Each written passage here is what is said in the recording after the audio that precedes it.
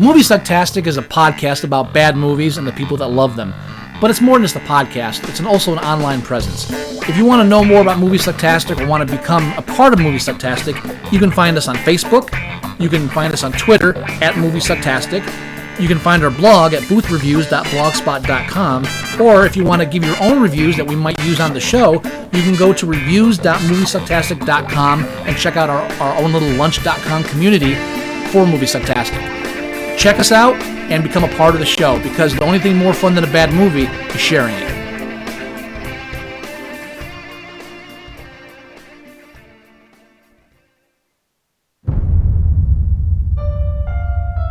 Excuse me, sir. I'm looking for a job. I'm a hard worker. I set high goals. My motto is, if you want to win the lottery, you have to make the money to buy a ticket. So what do you say? I could start tomorrow, or even why not tonight? No, I'm not hiring.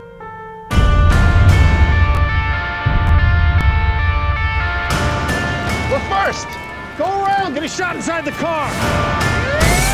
Hey, back away. I got it, I'm back. Will this be on television? Morning news, if it bleeds, it leads. Are you currently hiring? I'm starting a TV news business. You, get back. I film breaking stories. Maybe you saw my item this morning with fatal carjacking. No, I mean, I don't have a TV. Do you have a cell phone? Yeah. Does it have GPS? Yeah. Congratulations, you're hired. Okay.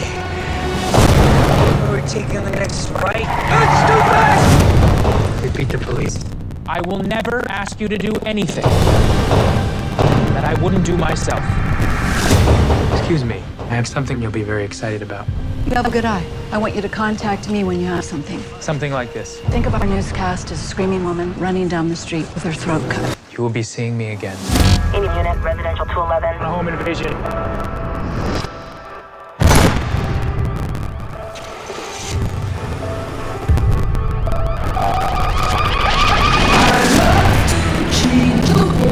You gotta call the cops. We will, at the right time.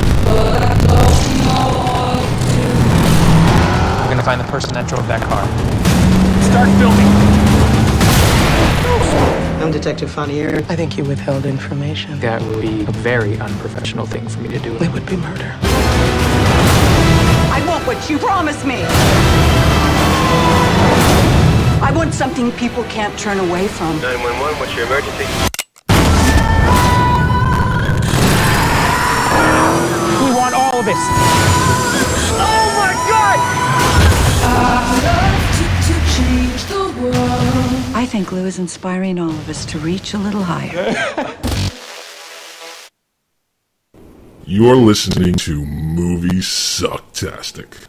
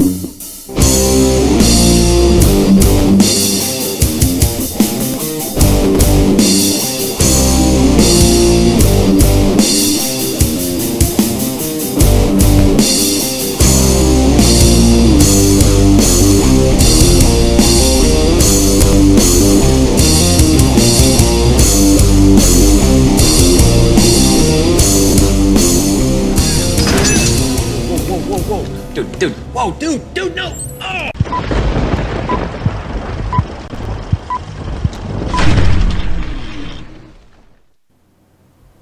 Nobody move. Live stream is in rare fucking form tonight. Which means... Oh, we could have an impending crash at any second. Oh, good. Yeah, no, we haven't had one of those in a while. Why not, right? Oh, man. There was a couple of times there where the sound got real bad. Really bad. It was breaking up. I thought it was just me. No. That was live stream on my end. At one point, my supercomputer here This is a super. I built it. It is fucking flawless machine when I'm not using Livestream. It actually said at one point that CPU exceeded 93% in big red letters, and I'm like, and that's when it started crackling like that, and I'm like, oh, fucking wonderful, great.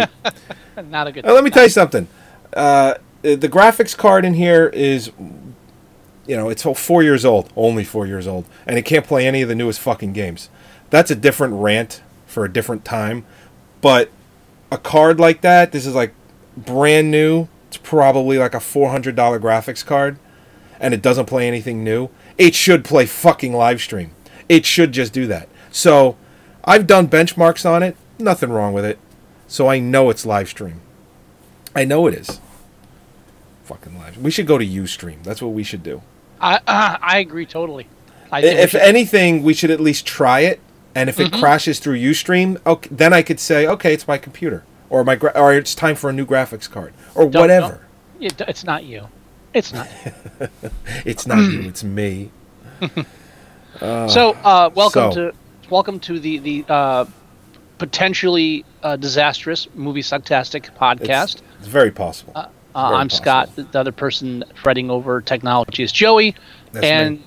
This episode, which is episode number 178. No, 158. Did it again.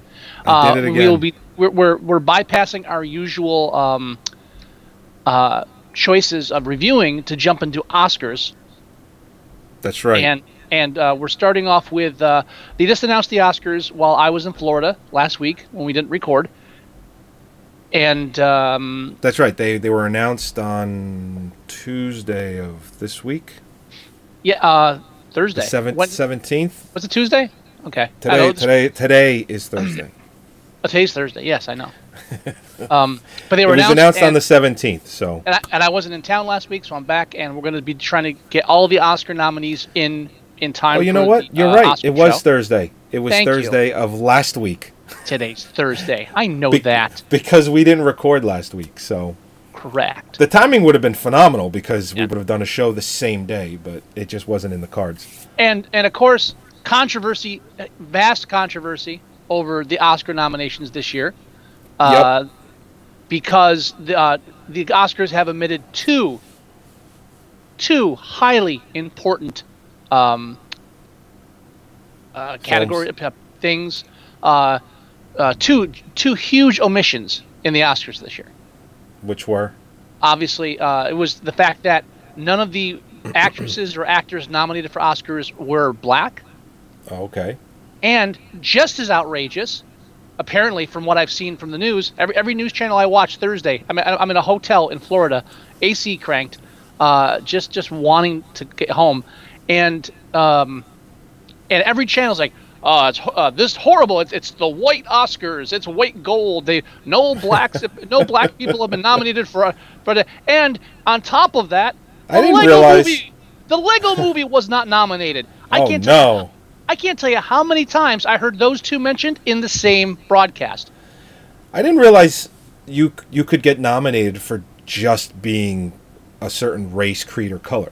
Well, obviously. I mean, but that's what I'm saying. It's just it's like your movie was shit, but we're going to nominate you anyway because we feel that we have to. That shouldn't be the case. It's not the case, and people. I think we've talked about this. People are just waiting to be offended. This is the society we live in now. It's instant gratification. With our phones and tablets, and it's just everything's instant. People are bored. They're waiting to be offended, and it's unfortunate, but it is what it is. Well, and I mean, obviously, no one would deny that there is a history of white culture permeating our entertainment industry. I mean, for the longest time, you had society represented on television, on the silver screen, as homogeneously white. Right. Very few. I mean, shit. I just saw for the first time, and I'm embarrassed. A couple weeks ago, Holly made me watch Breakfast at Tiffany's. I'd never actually seen it. Oh, okay. And it took me a long time to see that too. Holy shit! That is one of the most racist movies ever. What's his name? What's his name? Who played? Yeah, that's not one of those. This is one of my wife's films, so I've seen it, but I don't really remember. I'm just my the last time I saw it. You know how you're trying to think of a name and you think of the wrong name and then that name is embedded in your head? So all I can think now is Andy Rooney. Andy Rooney wasn't in Breakfast at Tiffany's. I'm trying to think of Mickey Rooney. So Mickey Rooney plays the Japanese, Chinese, I forget which one. Yeah, the slanty eyes and everything. Yeah. And I'm watching it and I'm looking up like reviews and interviews and stuff, and everybody, like the director, Mickey Rooney, everyone's like, yeah, I shouldn't have done that. In hindsight, which is always 2020. Probably shouldn't have had Mickey Rooney doing the Oriental. So I mean, we have a long history of whitewashing our media. Okay, that's true. No, it is true. And no one would even think of saying, or at least I wouldn't think of trying to imply that there's no such thing as racism anymore and stuff like that doesn't happen. However, Hollywood, not what you'd call a racist group. Probably the most liberal. Yeah. Out of all the groups in this entire country is Hollywood. Hollywood, you cannot get more liberal than Hollywood. Yeah. So, to imply that now, then they had statistics that came out that majority of the people voting on the Oscars are like old white men.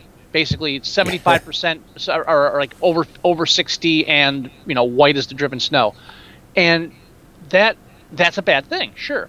But it's not like this has been now. One broadcast thankfully mentioned that the last time they had nothing but white people nominated for all the actor and actress categories was 1997, and the only reason that happened was because Titanic didn't have any black people in it. So, yeah, okay. It hasn't happened in like 15 years or so. Longer, 18. 18 years. All right, I mean, it's 18's longer. Yeah, it hasn't happened in a long time. Yeah, it's a long fucking time. And we're talking about last year you had 12 Years a Slave. 12 Years a Slave, which won Best Picture. I mean, right. Come on. And then, I mean, we've had a lot. There have been a lot of firsts in African American, black, whatever you want to say, actors, actresses, films winning awards. It has been a record-breaking couple of decades of just these having that come more into the mainstream. Yeah. Now let's be fair. Let's be honest. There's still more white people on screen than black people on screen. Well, there's just more white people, period. Well, that's true too. I mean, that's not really a great statistic because it's not, but if you really want to break it down, it is the truth. Sure. Pardon me, I'm gonna sniffle here. We did this on a Strangers episode. There's 30 to 40 million African Americans in this country. That is not a lot in a country of over 300 million people. It's not a lot. So there is a difference there. So something like this shouldn't be a surprise when it happens.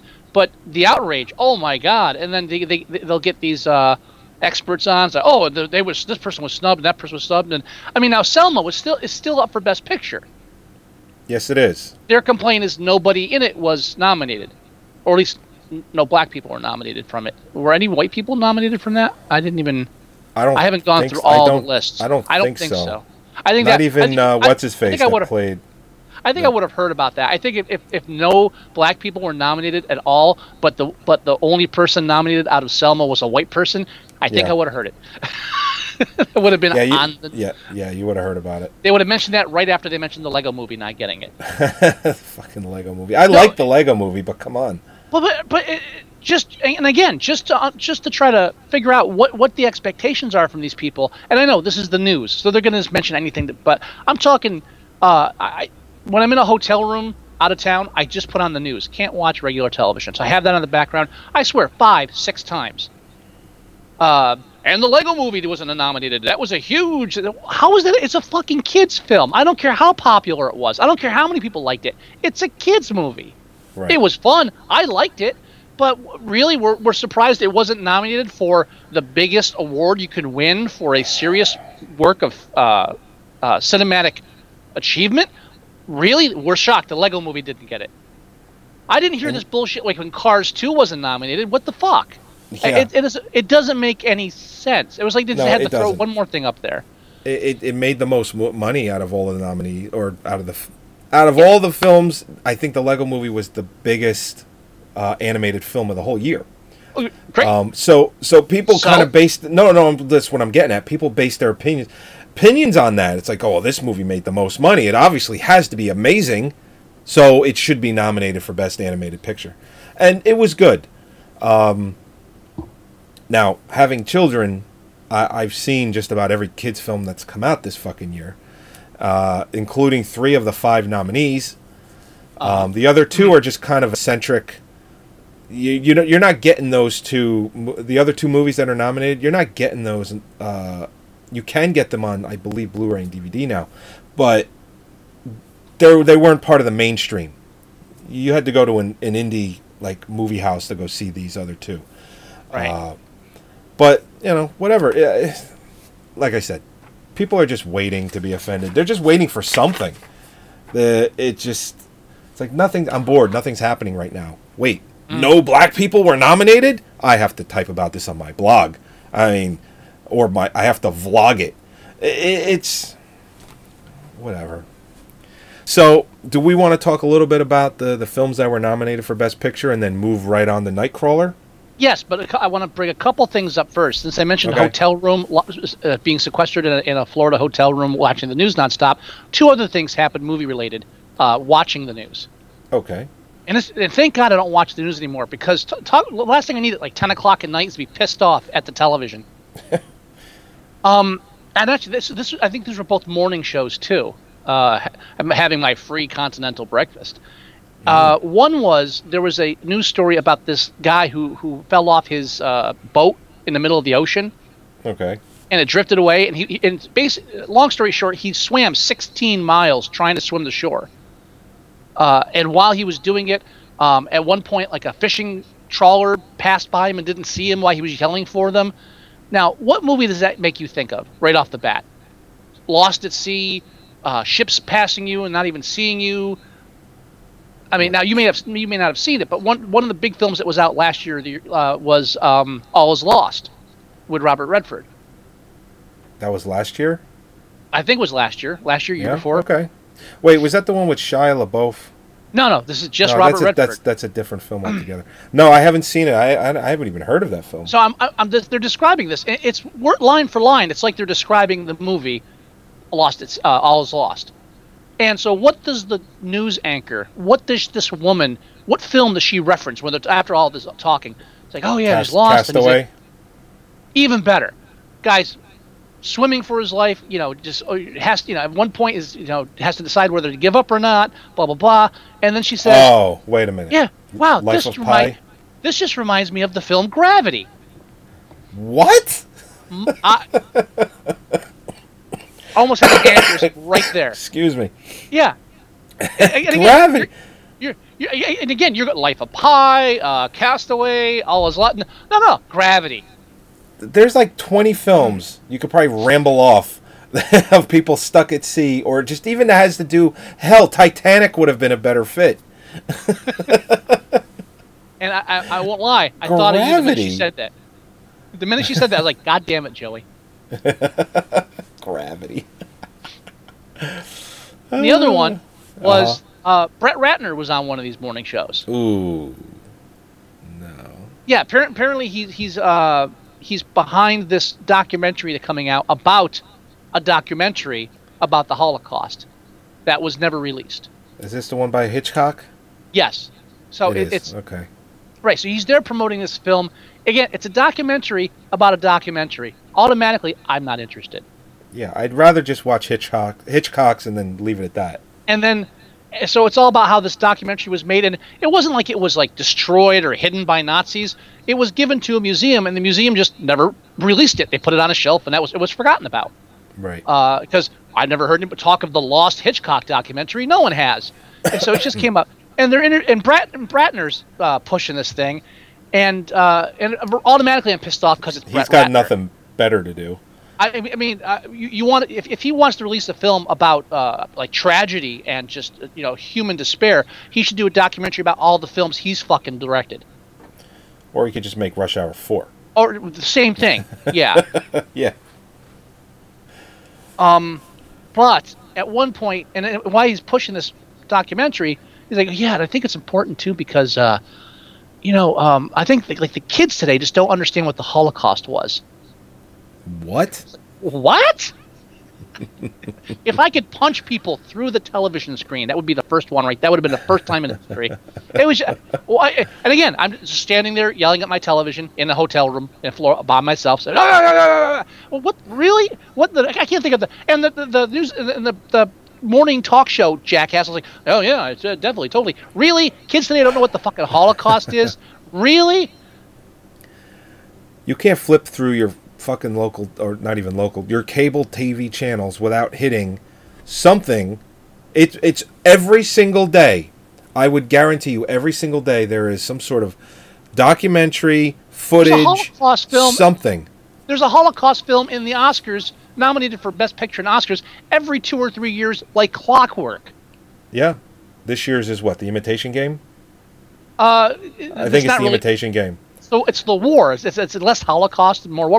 But you could, Right. yeah. I mean, but the kids today they don't know what the Holocaust. Really, I think they don't know. I don't think they probably don't know what Rush Hour is. Probably. Get a kid today. Remember Rush Hour? Remember Jackie Chan and that annoying black guy? What? Which one? Kevin Hart? No, it's no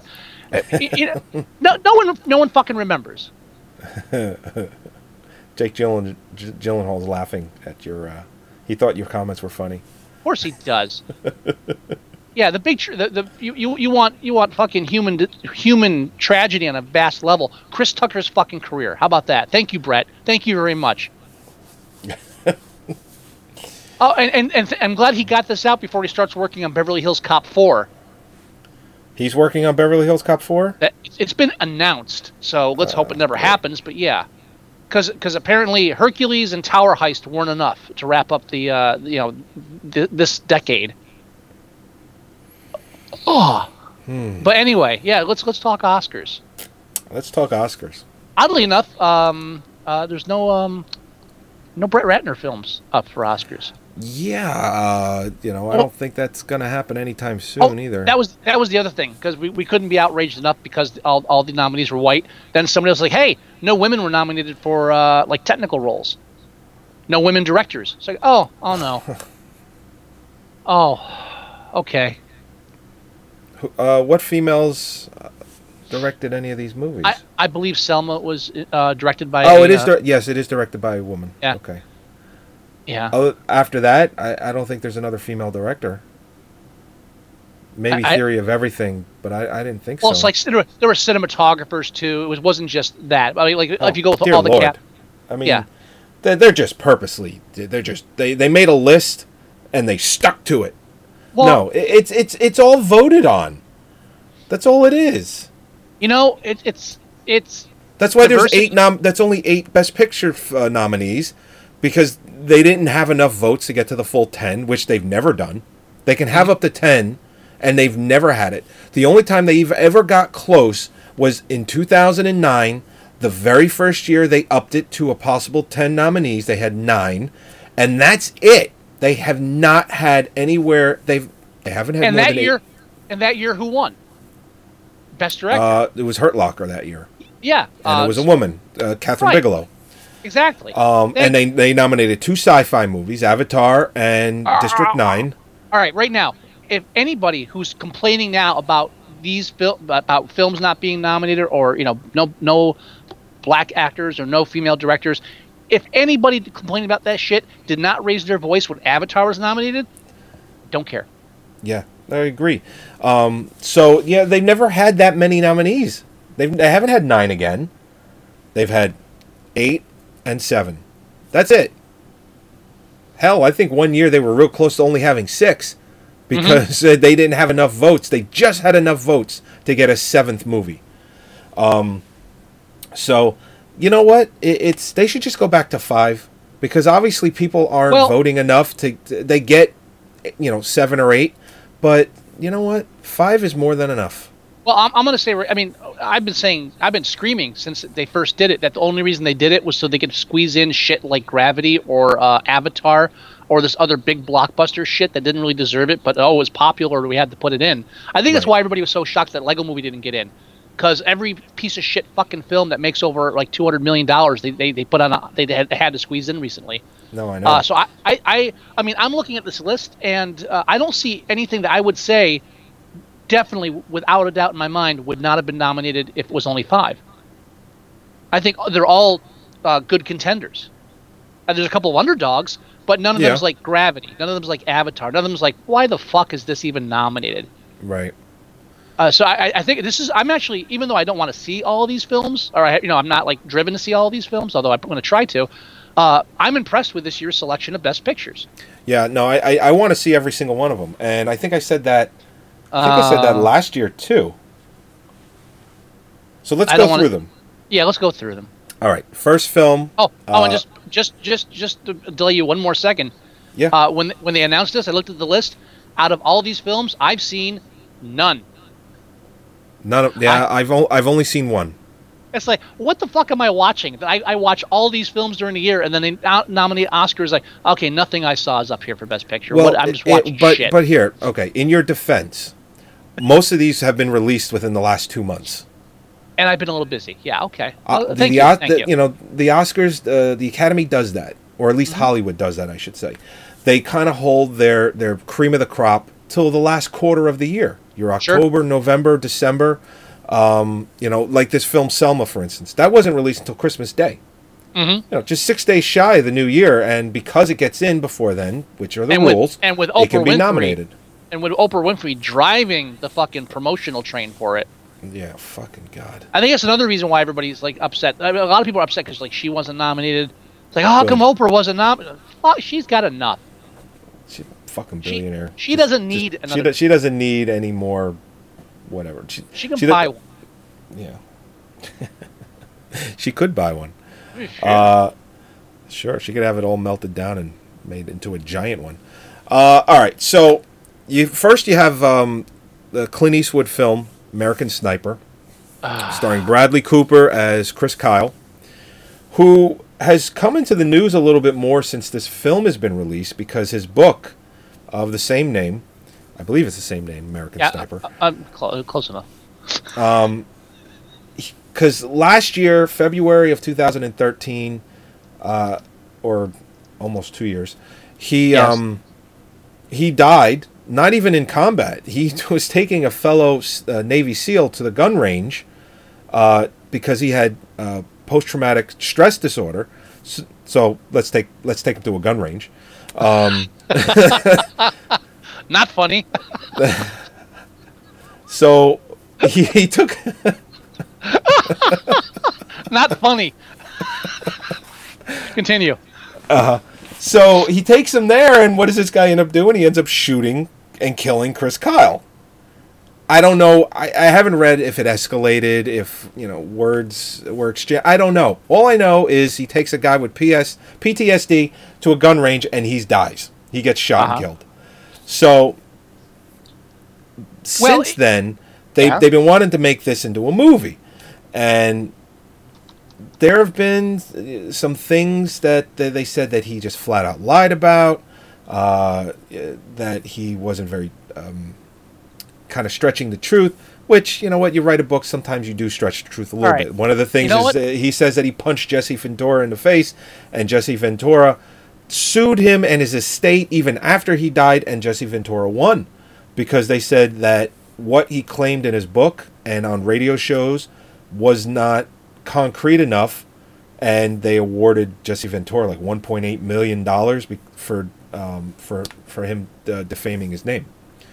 So don't get me wrong, You know, he's a war hero. They consider him one of the greatest snipers, or the greatest sniper ever for the United States, and I'm sure that's all true. But they said that, you know, there are some other things that he just flat out lied about that he shouldn't have. Well, since I'm only going to be going into it for a movie, I don't give a shit. Yeah, I feel the same way. I just want to be entertained, and I like Clint Eastwood movies. Yeah, and I don't want to get into the literary aspect that diverts from the film stuff, but I personally, you know, being a writer and you know, dealing with literary theory and criticism and stuff like this, and creative nonfiction and all this, I personally think that this mock outrage from people when they think, oh, this autobiography, and then this wasn't true, or this, you know, this might be, you know what, you're not reading it for fact. You're not reading it for fact. You're reading it for entertainment. Right. You know, this isn't a historical document. This is a guy telling a story, and everybody reading it is reading it for the story. So, you know, that's and sometimes too the publishers coerce these people into they'll write a book. Yeah, they'll write it, and like they'll fudge stuff, and then they'll say, well, you want to call it a memoir? Says, well, it's not really a memoir because I made stuff up. Says, and they push him into releasing his memoir. There was one author that spoke at my school that he talked about this book of short stories he wrote, and it was loosely based on his life, but it wasn't real. You know, there was stuff he made up, and the publisher repeatedly is like, no, memoir. It's like, it's not. It's really not. So, but I would not be. I myself don't like war films, and I don't really care for them. The only reason I'm interested in seeing this is Bradley Cooper, because I maybe I had a bit of a man crush on him. I don't know, but he's good. No, he is good. I do like him. Good. We recently went to New York City for our anniversary, and we almost went to go see The Elephant Man, which he's starring in, and we ended up going to see Hedwig and the Angry Inch, which was Michael C. Hall's, the guy that plays Dexter, for anyone who doesn't know him by his real name.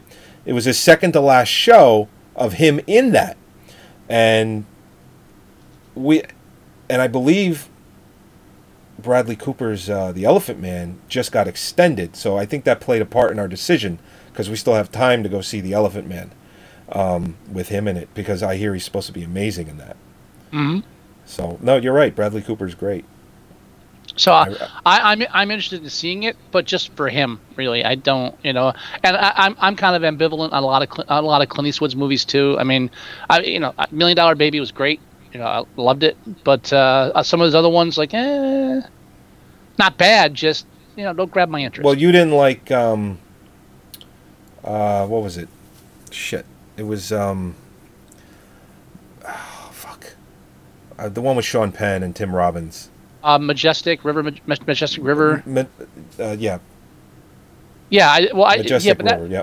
But the two problems I had with it, I read the book too, and one, I thought the story was a bit far fetched, and two, every movie Clint Eastwood directed in that time period, he had like one thing he would do with the camera that pissed me off.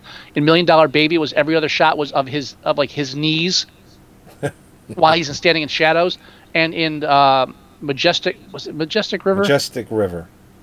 Yeah, in that one, like every 20 minutes, the camera would just pan to the sky while music swelled. So, come on, really? I don't think it was that bad. Well, it was me. Little things. I love the Gran Torino, $1 Million Baby, despite the kneecap thing, was a great film. I'm not knocking him, but I'll watch this one. Well, I'll tell you, if you want to talk about Mystic River. Mystic River. There you go. Not Majestic. It was bothering me. It sounded like it was almost right, and I couldn't remember it either. So that's on me too. But yeah, Gran Turismo, just that one part in the film. Torino. Gran Torino. Wow, we're getting all of his movies wrong. Midnight in the Garden of Good and Evil. I love that one. But in Gran Torino, where he's like, "Yeah, I'm the guy that you don't fuck with. I'm that guy." Well, now to be fair, we're talking about him as a director now. I'm paraphrasing, obviously. No. But I was saying we're talking about him as a director now, so I'm trying to avoid talking about. Well, he directed that too, but he directed himself in it, and I think that was his last. I think he said that was going to be his last role. Yeah, good luck with that. I don't think he's done anything since. Since what? Gran Torino? Well, no, he's directed, but he hasn't acted. Um, He did. What did he do after that? J. Edgar with Leonardo DiCaprio, which I still haven't seen. I don't think that was. He was in Trouble with the Curve. I've never heard of. I don't know what that is. Yeah, that was with Amy Adams. Okay. Oh, that's that baseball thing. Yeah. Yeah. So he did lie. Yeah, of course. he said Gran Torino was going to be his last acting role, and he lied. Whenever music industry, film, whenever they say I'm never gonna do film, Kevin Smith, whenever you announce it, you're fucking lying. Because the only reason it's like an attention grab. So, I am not gonna do it again, and Well, for Clint Eastwood, I mean, he's 80-something years old. He probably really did mean it at the time. But I believe the guy that directed Trouble with the Curve was one of his DPs.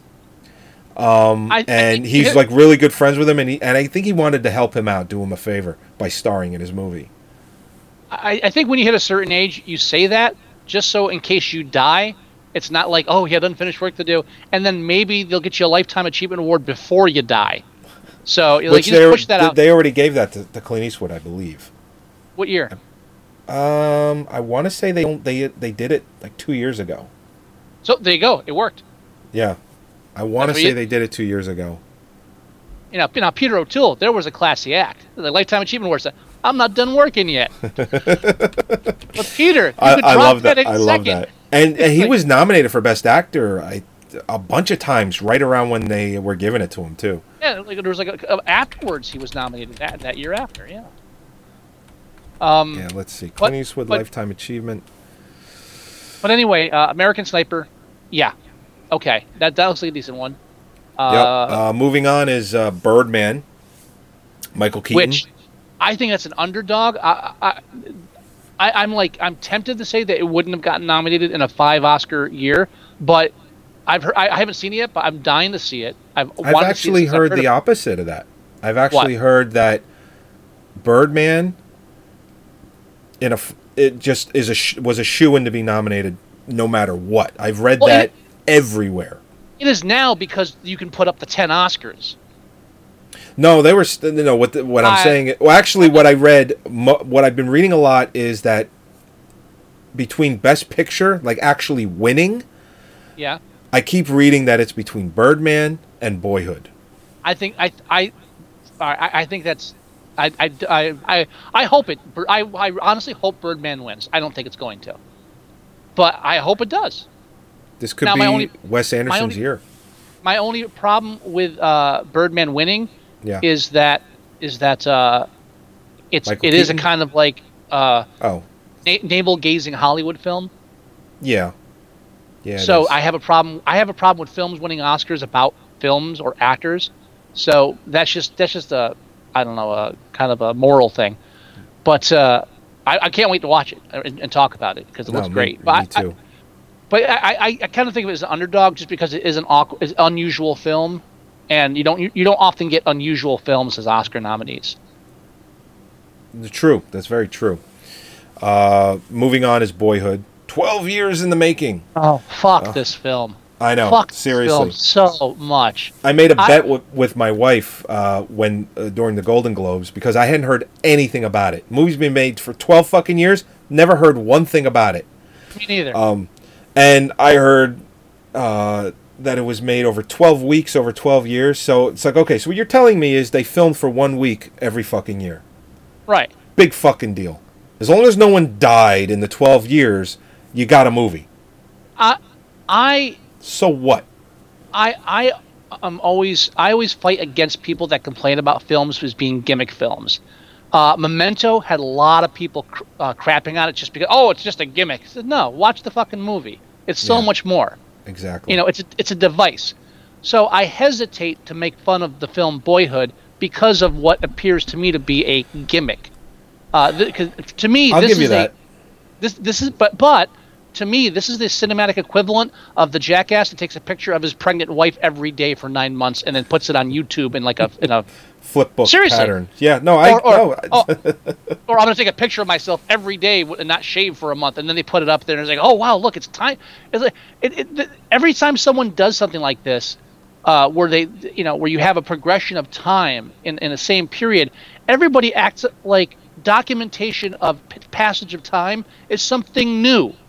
Yeah, no matter if the movie's good or if it's okay, I get the feeling that it's probably going to be an okay film. It just seems like they're rewarding Richard Linklater for being persistent. It's like, well, you made this movie for 12 years. You should get some recognition for it. You know, I watched the trailer. All I see is watch a boy grow up. Nothing else in the film. And like they show like interaction with the parents and stuff. And I'm like, okay, I don't see any real storyline going on here. I'm sure they'll have like things pop up here and there. Like there'll be a progression of a story. I'm sure there's something in there. But there's nothing in the trailer telling me that I'm seeing this for anything other than, look, first he's 10. Now he's 17. Ha ha. Now think of it this way. Here, I'll break this down for you. Think of it this way. Let's say it's the same exact movie. The only difference is it's made over 4 months. Same actors, even the little kid.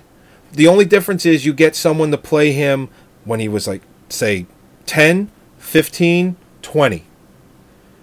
Does this film still get nominated? I say no. I haven't even seen it, but I'm guessing no.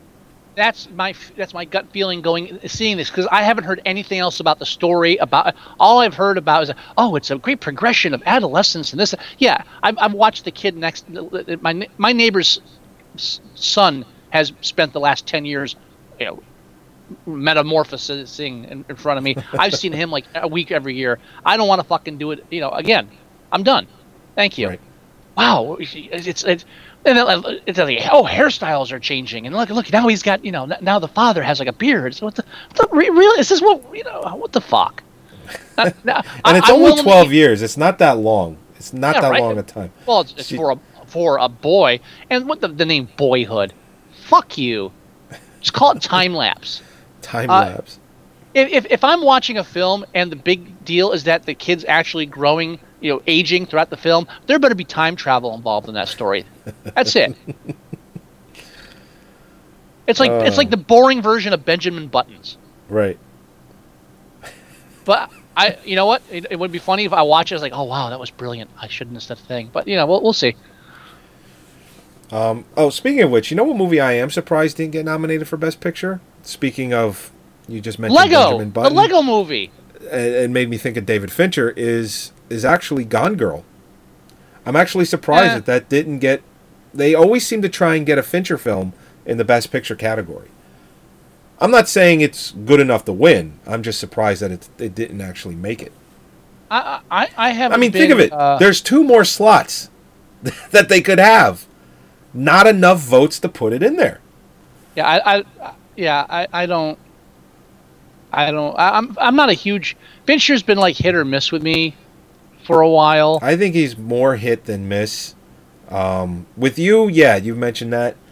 I can't think of the last film that I saw by him that I said that I was. I really didn't like that. This wasn't done that well.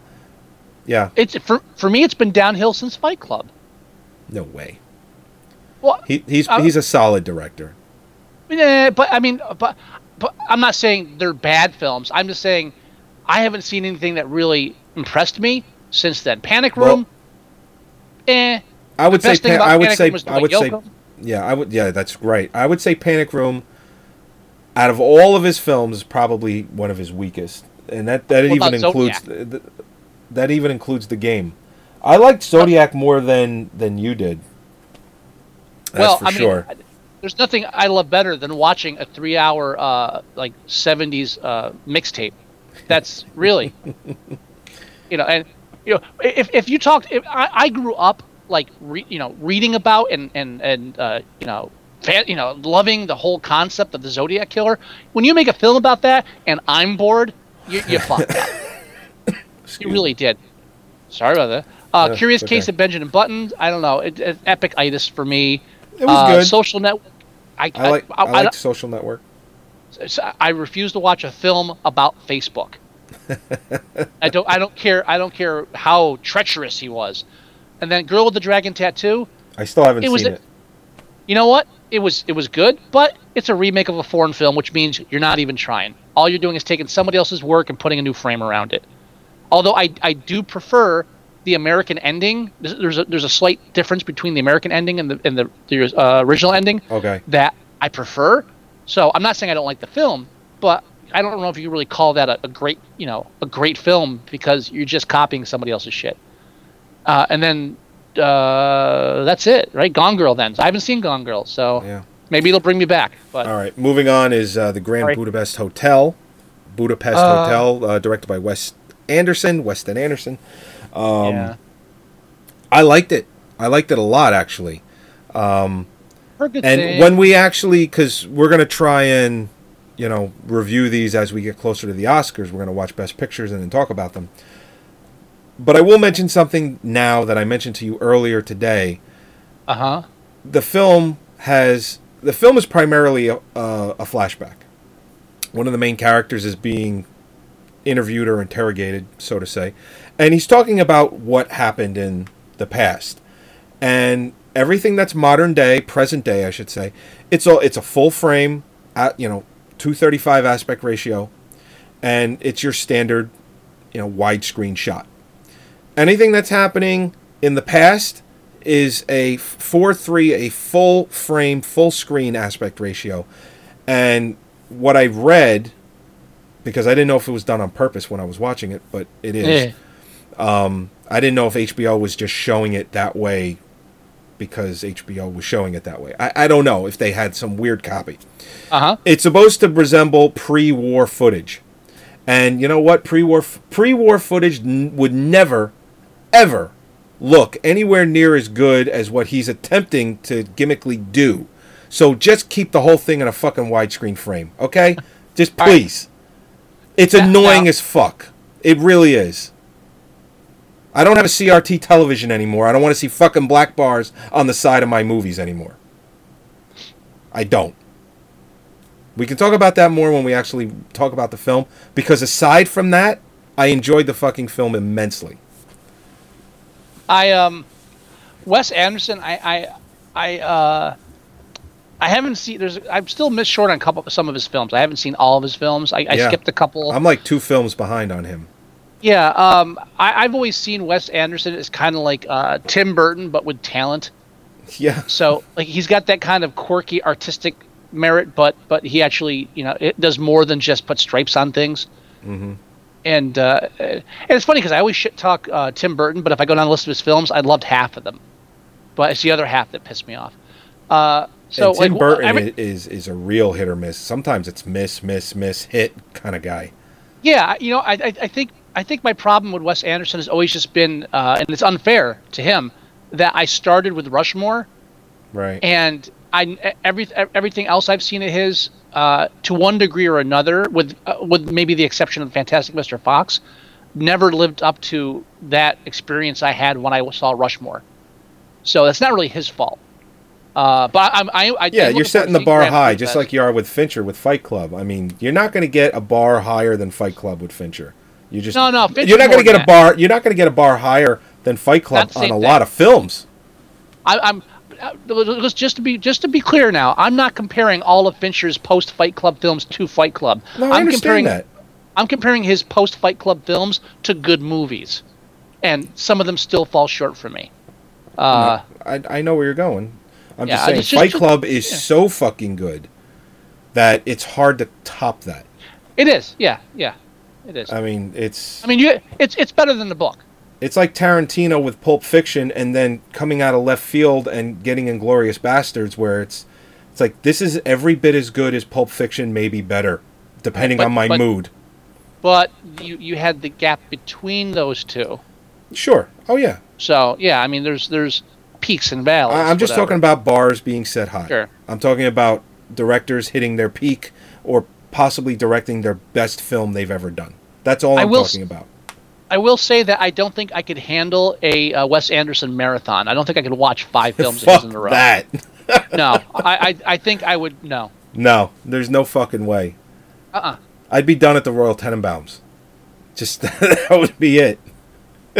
There's no way. I think Darjeeling Limited would probably be my limit. I wish he did a few more animated films though, because Fantastic Mr. Fox was so good. Yeah, but what else would he do? I don't think he should go. If he does, he couldn't do that because then it would be compared to that. Yeah. I think that's something where he pulled it off brilliantly. Walk away. That's a mic drop. That's just so you didn't see that coming, did you, bitches? And it was perfect because all of his films like really have that kind of cartoonish quality to them with the side cuts and the weird montages. And Grand Budapest Hotel is no different. Oh no, yeah. So I mean, he didn't. It's like he didn't have to do that, but it was almost like he had to, just because everything had that flavor to it. You had to get that out of the way. Mm-hmm. And such a dark fucking kids film too. Yeah, my kids love it. They ask me to put it on all the time. They love the part where the rat dies and they cast him off in the sewer. Oddly enough, they don't talk about that part. No, they just bury that deep inside.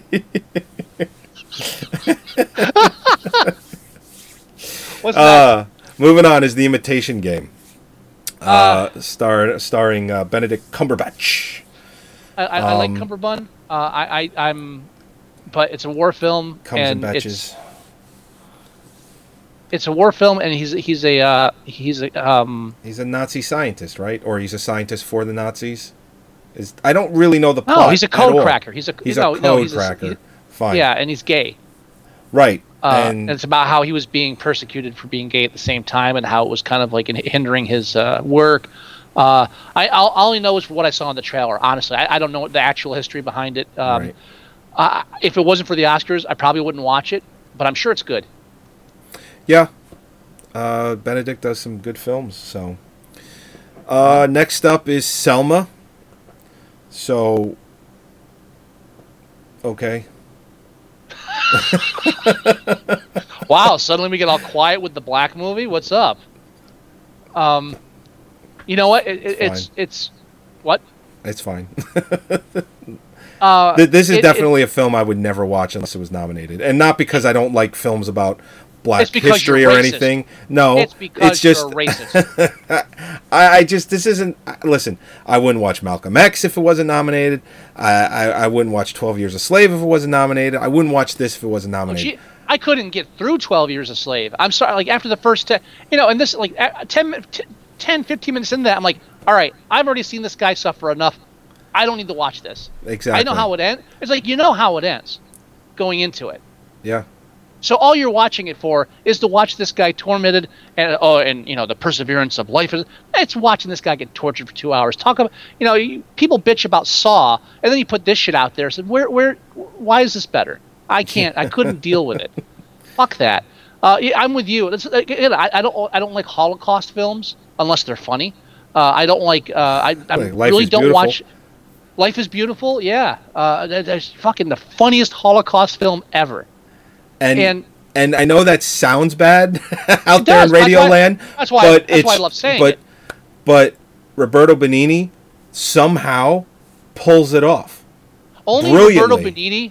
I mean, only Roberto Benigni can make a film in which he makes fun of people being gassed to death in the showers. Right. And the Jewish community embraces the film.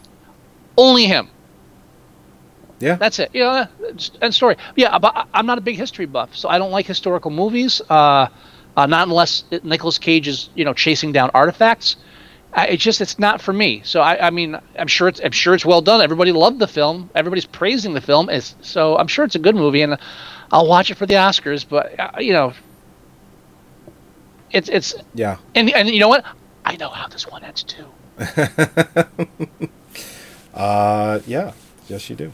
All right, moving on is The Theory of Everything, which is it's the story of Stephen Hawking when he was a young man. I guess he was courting his girlfriend, soon-to-be wife, and how he gets afflicted with this terrible disease.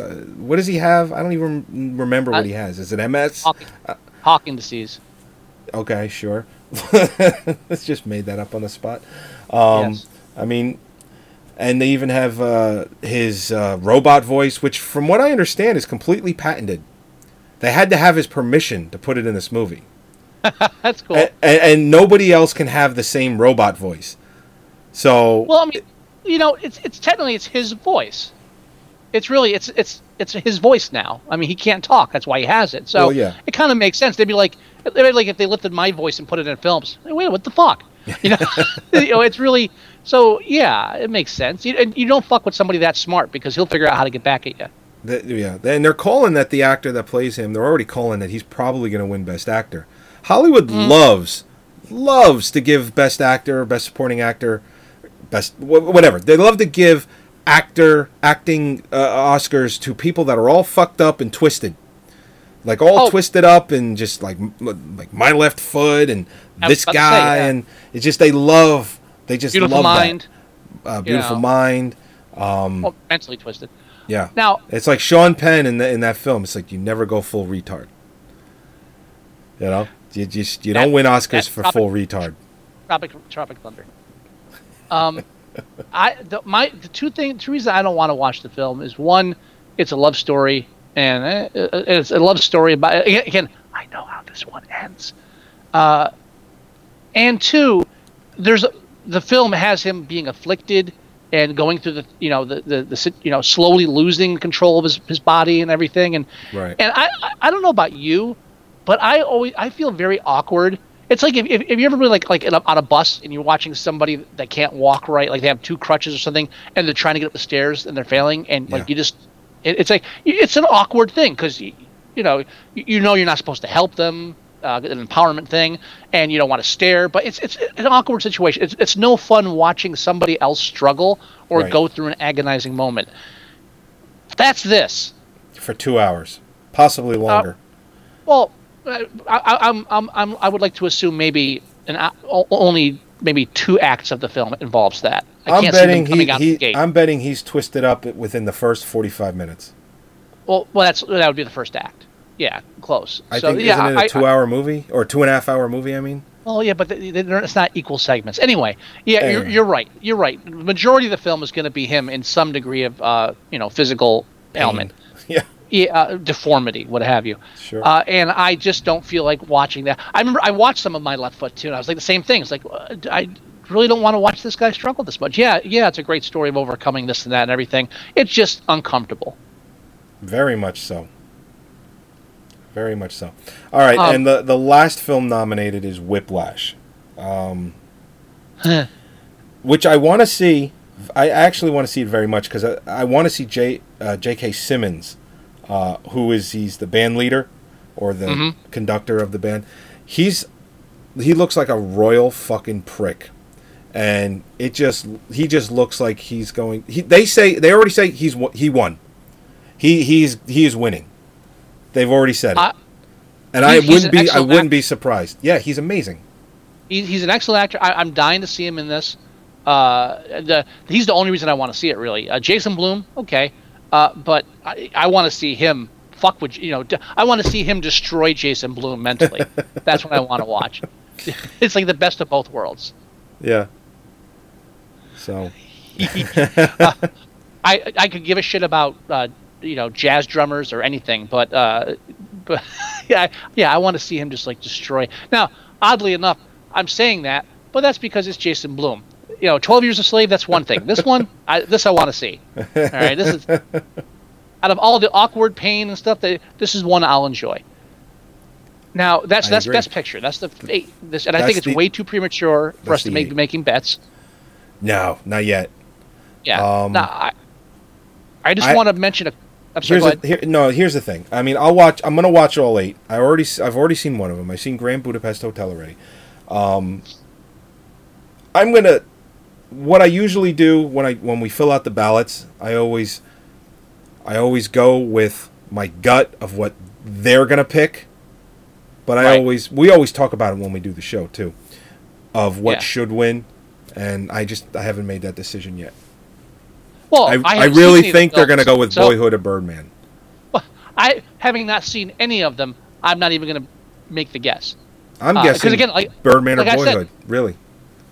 Like I said, I think except with the possible exception of Boyhood, I think they're all strong nominees this year, from what I've heard and what I've seen, and No, definitely. Now I don't want to go through all the other categories, but I want to mention a couple of different films being brought up. All right. I hadn't heard of this film till you brought it to my attention, but Steve Carell and Foxcatcher for Best Actor. I've seen Foxcatcher. When you see it, we're going to talk more about it. But Good. I can tell you my initial impression of the film was that, that's really all I can sum it up as. Your first impression, or after having seen it? After seeing it. Okay. But my first impression was, I really want to see this movie. And I've read a lot about what happened that the film takes place in, and I was just expecting a lot more. All right. I really was. I don't think there is enough content of what really happened to make a 2-hour movie with. I really don't. Well, since I'm going in with the impression of I'm even less interested. Thank you for ruining that for me. Don't worry. And this is going to ruin it for you more. I don't think Steve Carell is that good. Really? I mean, he's just a weird, creepy guy, and you know what? I've seen it done 50 other times by 50 other people. I know what you mean. Yeah. You know, don't get me wrong. He's good, but he's got a prosthetic nose, and that's Yeah. Yeah. Don't want to dig through any of the other categories too much, but I do want to briefly mention the best screenplay sections, just because those are my favorite ones always. Yep. I just wanted and also the movie we're reviewing tonight, Nightcrawler, is one of the nominees for best screenplay. Adapted screenplay, the ones that are up that aren't up for Best Picture is actually the only one that's up that's not up for Best Picture is Inherent Vice, which I want to see badly. But you know what? My problem is I want to read the book first. It's a Pynchon novel that was turned into a film, and so I want to read that before I watch it. So I have a lot of work to do in the next month. Wow. And the only film that's up for original screenplay that's not an Oscar nominee is Nightcrawler. Yeah. So that's interesting. Which is written and directed by Dan Gilroy. Right. So, I don't think it'll win, even though looking at the whole list, I think it probably should win. I've seen Nightcrawler, I've seen Grand Budapest Hotel, I've seen Foxcatcher. I haven't seen Boyhood or Birdman yet. Realistically, it's going to go to Boyhood or Birdman, but it probably should go to Nightcrawler. Now, here's what I want to do with you, because something just came up and I have to leave my desk for exactly a couple minutes. Okay. And I don't want us to stop the show. So what I want to do is, if you can start the trailer now, and then after that's done, just go right into talking about like what the film's about, and I will jump in as soon as possible. I'll step away for a minute. We already played the trailer at the beginning, so what I can do is I can just put the volume on for the interview that Jake Gyllenhaal is in for now. No, just start talking about the film for a couple minutes. That's all. Then that's all I was saying is you take over. So just talk about the plot synopsis and everything. I'll be back in like a minute. Okay, go for it. All right, right back. Okay. All right. So what we have here, we have Jake Gyllenhaal. He plays Lou Bloom, and he's kind of a night owl, and he's a thief. So to kind of scrummage for money, the film opens up with him cutting up a fence so that he could sell it for scrap metal, and he's picking up manhole covers, and he's doing the fence and just copper wiring, just anything he can get his hands on so he can sell it and make money. And he can't find a job otherwise. He has no real people skills. He doesn't have he's smart, but as far as an education goes, you get the impression that he never made it past high school. So what happens is he decides, after seeing a car accident, pulling over this Bill Paxton character, he gets out, starts filming it, talks to him. He says he's going to sell it to the evening news, possibly be a lead in the morning news. If it bleeds, it leads. So he starts thinking, hey, I can do this. I'm up at all hours of the evening anyway, so I can totally do this. And what he delves into is you really start to see just how creepy and just how manipulative, if I can say that word, manipulative Forget it. I won't say. Manipulative. Wow. All right, I'm going to stop right there. How he can manipulate people. There you go. If you can't sound smart saying it, say it a different way.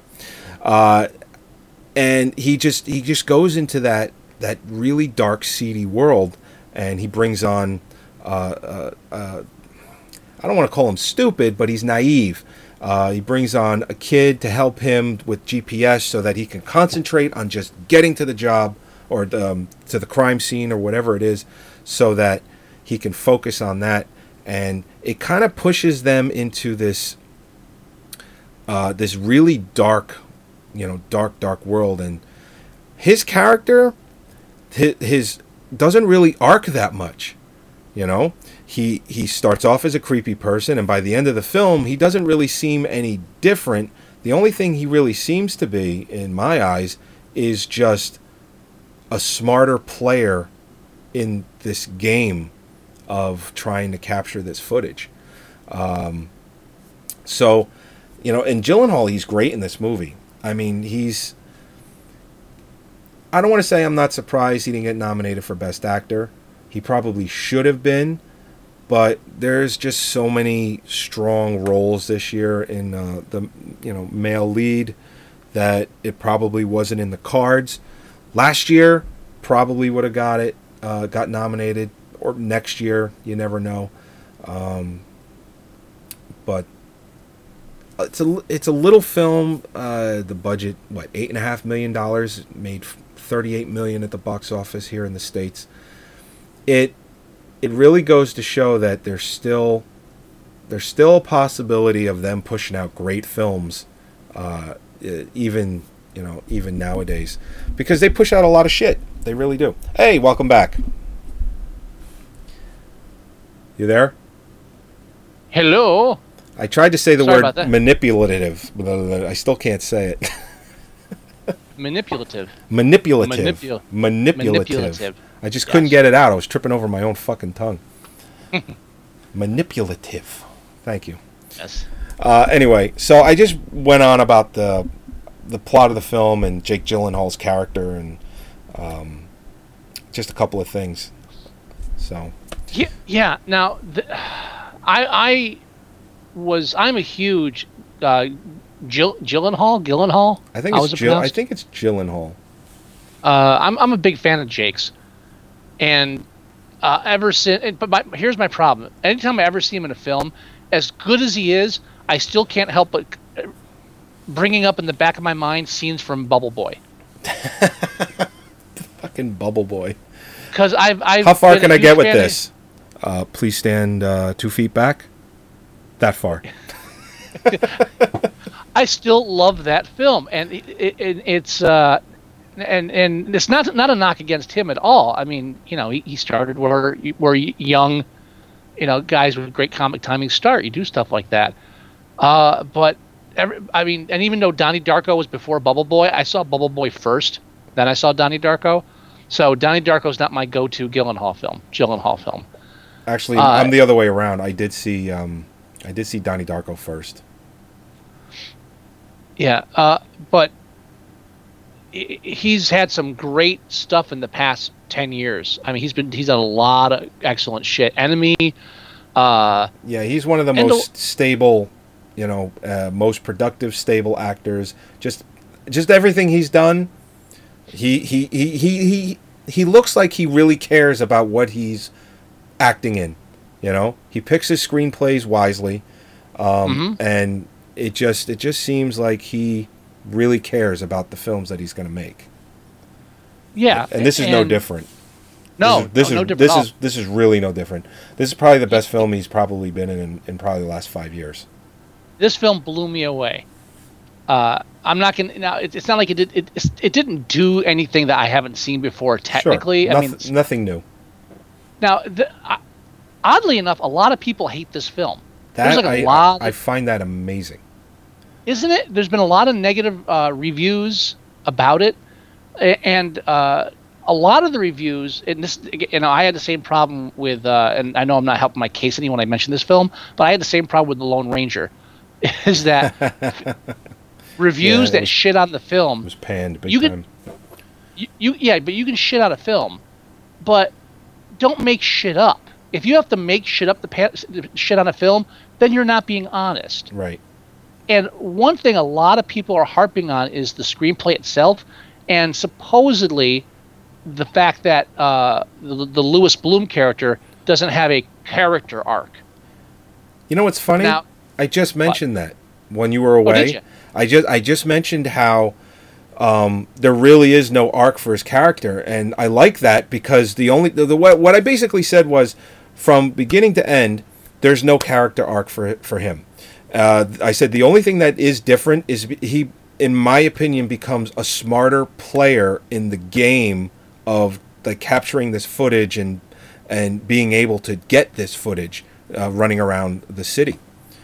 Well, let me focus on the character arc thing briefly. Okay. Because the big fallacy is, and now one review specifically that I forget who did it, but they said that after 10 minutes you know everything there is to know about the character. That's a complete fucking lie. No, it is.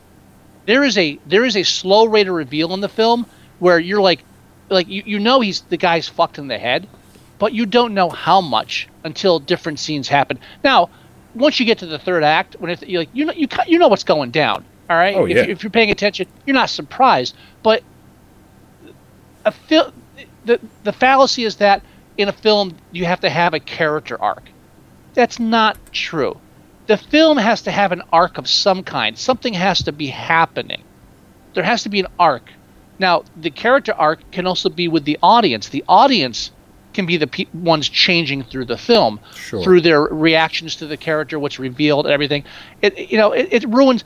It's like Jurassic Park is a shitty film, and one of the reasons for that is because it has a blatant character arc. Sam Neill's character is like, I don't like kids. Then, hey, here's 2 kids to watch. At the end of the film, you know what? I like these kids. That is a shitty, weak, amateur character arc shoved into a weak, shitty film specifically to have a character arc. You don't need to have a character arc. Now, there is a character arc, so to speak, because we meet him as a thief on the skids, no money, and we see him insert himself into this industry and become great at it. Yeah. And the character arc isn't so much as he doesn't change as far as who he is, but the audience's perception of him changes as we see exactly what he's capable of and why he's so good at doing this. Definitely. And No, you're right. And there are little things about his character that are revealed through the cinema. This is the kind of shit that someone would have to explain in a real film. In a real film, someone would have to sit down with a file, and go, well, we have his record here, and here's a psychiatric thing, and blah blah blah. And you would have to have people explain. There would have to be spoon feeding of information. To, why does he does this? Why does he act like this? How does he know this? But instead, this film just shows you, in very subtle and in very natural ways. Very calculated. Slowly. Yeah. Yeah. I mean, you know at the beginning he's a bad guy. Yeah, he's cutting up fences and stealing fucking copper wiring to sell it. And he takes down a security guard when he realizes he's not a real threat. He's not a real cop. He's just like some, drive around security guard. Goes, oh, that's a weird suit. And then he just fucking knocks him the fuck out. Now, I kind of want to say spoiler alert, but then again, the trailer gives away much more than we're going to give away. But I am going to talk about a couple of specific scenes that aren't major scenes, but I am going to talk about scenes of the film. So you don't want to listen if you want it to be a complete surprise for you, and if you missed the trailer at the beginning. But, I mean, the one thing I love is, slowly you realize this guy isn't just, manic or manipulative. He's got a photographic memory. Yep. Now, how do they do that? Do they have him rattle off names at random? No. But the way he talks, you can tell he's reciting shit he read.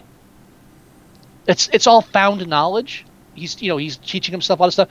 His dialogue is most of his dialogue is him reciting things he's read, like textbook. This is how this and this goes. And the glimpses into his real personality is when he stops quoting things and just kind of says what he thinks. Mm-hmm. And and also like there's scenes where like when he's quoting all this stuff, it's rapid fire. He's speaking very fast, very curtly. The scenes where his personality comes through is when he slows down his talking, because now he's actually choosing the words he's going to say, because now he's trying to communicate with humans his own thoughts, and that's difficult because you don't think like there's like 2 scenes specifically where he slows down his talking, and the slower he gets, you just realize he's choosing the words now because he needs to control what comes out. It's fucking brilliant. Yeah. I mean, do you have any favorite parts of the film that you had? I mean, obviously, there's like a lot of great parts in it. There is a lot to the film.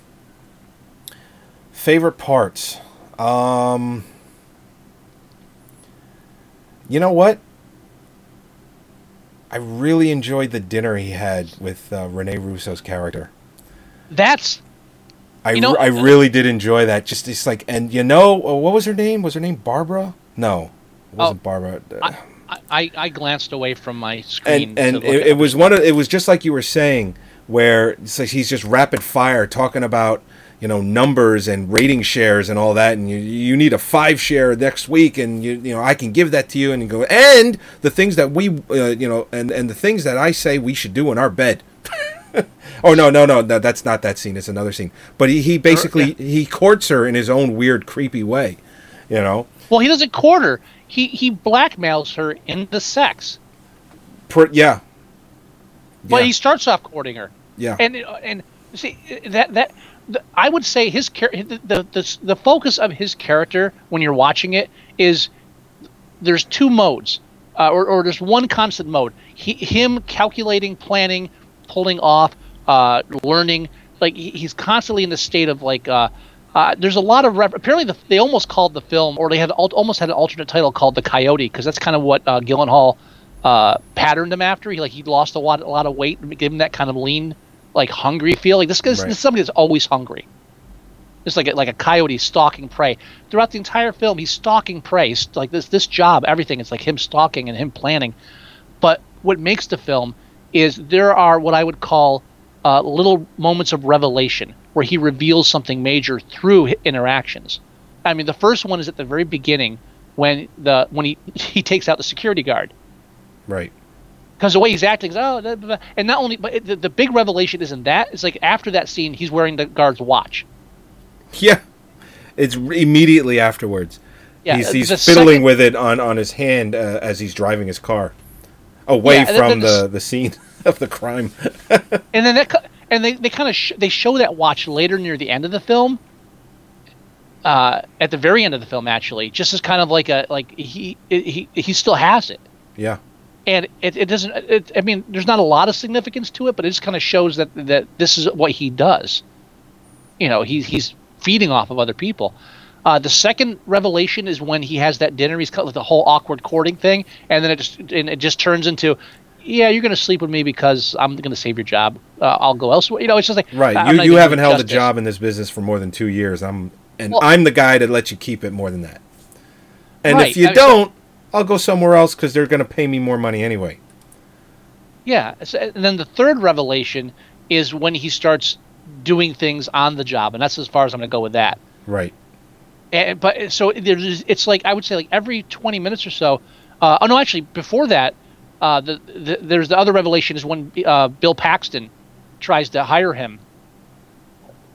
Oh, right. And I think it's one of the most it's the most low key thing. But like he's offering the job and he's like just giving him like no, thank you. That kind of formal regurgitated textbook responses, and then he just stops at one point. He's like, I feel like I want to grab your ears and scream into your face at the top of my lungs. That like so just like very calm and instructive. Like, and again slower. Like it's like I have to choose how I say these things, and like glimpses into this bestial entity, walking around in a meek little shirt collar. It's the actor makes this. I mean, great writing. The dialogue is fucking spectacular, and again, it's the fact that he talks like people don't normally talk. That's the character, right? And I want to mention the most brilliant piece of writing in the film that actually confused me at first because it caught me off guard. Because you're wrapped up in everything else going on. Near the end, when his partner or his assistant renegotiates with him. Oh, right. And he gives in. After that, while they're tailing the other person, I don't want to give away too much, he tells them to roll his window down. Remember that? Yeah. And then like later, the kid rolls it up. He's like, "No, I leave the window down." And he like, "But says, "I'm cold." freezing." Yeah. Yeah, so roll it down. And so I'm like assuming this is a setup for something. I'm thinking cinematically, this is a setup. This is coming on, and then everything goes from like 0 to 60, and I forget about it. And later, like, wait a minute, what the fuck was with the window? And then you go back and realize, like, up until that point, he's manipulating everybody. He's in control. When his assistant calls his bluff and renegotiates the terms and everything, and he has to give in, he's lost control. So he reasserts himself by making him roll the window down. For no reason other than to punish him, to keep him cold. Yeah, it's not even punishing him, but it's just controlling him. Like asserting that I'm in control here. It's such a subtle and bizarre character play that, like, I didn't even pick up on it at first. Fucking loved it. It's a very interesting assertion. I like it. Yeah, I definitely want to watch the film again. Oh, I could watch this film again. I'm gonna make Holly watch it, definitely. Just fucking, and I haven't seen all of his films. I missed a few of them, but every time he is in a film, great. Now, Dan Gilroy, I've got to say, I didn't expect to like this film because what was Dan Gilroy's first screenplay? I don't know. I didn't even look him up. Fucking Free Jack. Thank you. Free Jack. I saw that. So you got to be fucking kidding me. No wonder why Rene Russo's in this movie. She was in fucking Free Jack. Yeah, 92 he did Free Jack. Then in 94 he did Chasers, which was Crispin Glover was in it and Tom Berenger. It was about like Navy guys. I never saw it. Yeah, it was. What's the tagline to a hapless Navy grunt is assigned SP duty. The catch: he must escort a beautiful female prisoner. It's shit. Complete shit. Then he wrote Two for the Money, which I never heard about, and he's got a written by credit, which means it was probably modified for him. Jeez. It's an Al Pacino film, but I've never heard of it. Oh wait, I've heard of it. I never saw it though. Then The Fall, which was that goofy thing about the guy sick in a hospital, that kind of fantasy reality blurring thing, which had mixed reviews. But then out of nowhere, he Real Steel. Then he did Real Steel in 2011, which I liked. Okay. I mean, I went into it expecting to hate it, and you know what? It's a formulaic film. It's the kid and the father getting together, and the underdogs. The whole whatever. It was well done. It was fun. It did what it was supposed to do, and it wasn't that cheesy. It was it was an enjoyable film. He pulled it off, and then after that he wrote the Bourne Legacy, which I haven't seen, right? But apparently I haven't seen it either. But you're right. It supposedly did well. It did very well. And when you're rebooting a series like that, but which is like it didn't do well enough that I've heard that Matt Damon is coming back to continue the Bourne films. Well, that may not be because it didn't do well. It might be because that what's his name is fucking doing other shit now. He's got his own thing going. Oh yeah, the Avengers films and all that shit. Yeah, I mean, he probably doesn't want to go back and play more Bourne movies. No, I think he would. No, I think he absolutely would. But I think they would. I think people would prefer Matt Damon. Well, sure, because he did 3 movies before Jeremy Renner came in. Yeah. What I'm saying is when Jeremy Renner did Bourne Legacy, it was the same year as the Avengers. Before that, he had really just started getting into films with The Town. I mean, he had stuff before that, but Hurt Locker and American Hustle and. Yeah, but American Hustle. I mean, he really climbed up the ranks in a short time. Why the fuck he did Hansel and Gretel Witch Hunters, I don't know. For the money. Yeah, and again, Hurt Locker really put him on the map. But I don't know how that got him rolling. So at that point, you're taking all the big money you can. He was in that TV show, The Unusuals. I don't know if you saw it. I was still watching TV at that point. Oh, I never saw that. It was like a quirky cop film, a TV show. It wasn't bad. Okay. But I mean, after Hurt Locker, that was like the film that got him up, and then after that, he started doing the big budget films. You got Mission Impossible, and then you got the Avengers and Bourne Legacy the same year. So he's like just in 2 years, he's like getting all the big budget movies. Sure. So after Bourne Legacy comes out, he's doing American Hustle. He's got Kill the Messenger, which got great reviews. He's got the next Avengers film coming up, another Mission Impossible film coming up. He doesn't have fucking time to play Bourne. I think it's a franchisable series. I think he would. I think he'd find the time. I just think people want to see Matt Damon in that role. I do. I do. Anyway. Sure. So for Nightcrawler, one quick thing. Yes. Well, two quick things. One, yes. When I initially heard that a film called Nightcrawler was being made, I just thought it was going to be another Marvel movie. And yeah, Holly keeps every time I mention the film, Holly keeps complaining that it's not about actual Nightcrawler from X-Men. You could tell her to get over it. Yeah. Because I got over it very quickly. And then I saw the trailer, and I'll be completely honest. I wasn't... I don't want to say I wasn't thrilled about the trailer. It didn't make me want to see the movie, the trailer. It really didn't. I'm going to agree with you on the level that the story and what it was promising didn't make me want to watch it. What the only thing in the trailer that made me want to watch it was Gyllenhaal. Yeah, I'll see just about anything he does. But so. I mean, you know what it was? Like I you and I watch enough of this shit, and we know how things work. That I think you'll agree with me with this. Watching it, I could tell it was a shitty trailer. Yeah. But every time he said stuff, there was a glimpse of, okay, you know what? Something's going on behind this trailer and he's the only thing giving me a glimpse at that.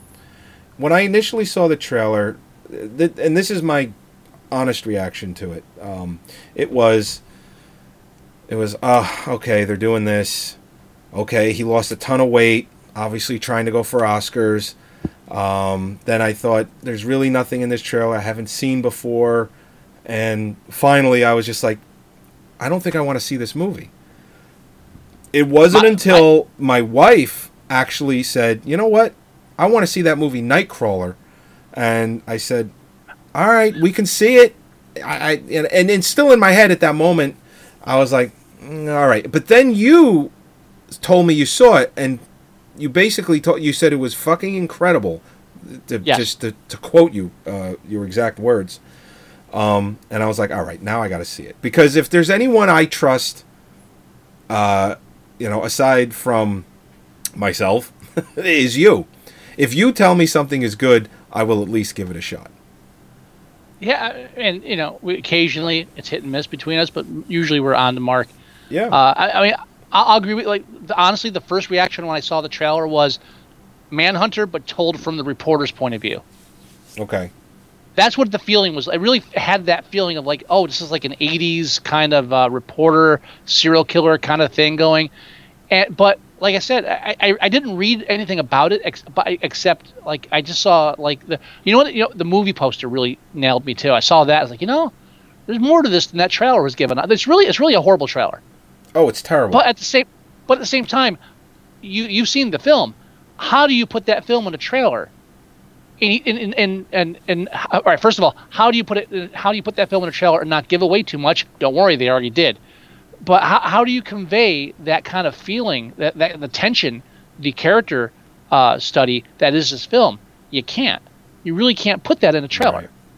Was this? It's like, yeah. Was this nominated for best cinematography? Because that was phenomenal in the film too. I believe not. The opening shot. The opening shot of the film is it's like a Los Angeles, like a desert kind of scene. It's nighttime. There's a big empty billboard, and you just kind of see in the background or like in the distance that the sun is just starting to come up. So it's like silhouetted mountains with kind of like this almost orangey glow to it. And it's a gorgeous opening shot. I was in the movie the second that shot opened, just because of how good it looked. I was like, all right, maybe they got something here, because you don't create a shot like that by complete fucking accident. You plan a shot like that, you know? And that's exactly what I felt that they did. You know, from the way it opened to the way it ended, everything was planned. It was it was calculated, just really top notch. It's not nominated, is it? No. Of course it isn't. What is nominated for cinematography? If there's anything CGI, I'm going to throw something. Grand Budapest, Birdman, Ida, which I'm not familiar with, Mr. Turner, cinematographer Dick Poop, and Unbroken. Dick Poop. Okay.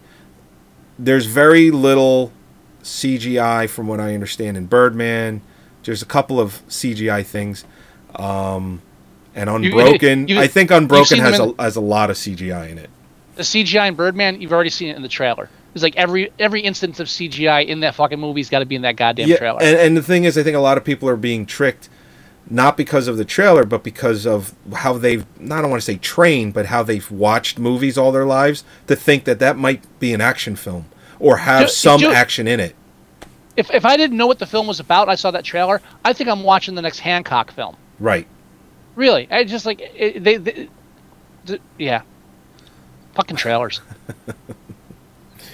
Yeah, I don't think, I think the only thing it's nominated for, as far as I know, I'm kind of scanning through to see if I'm wrong, is screenplay. I don't think it got nominated for anything else.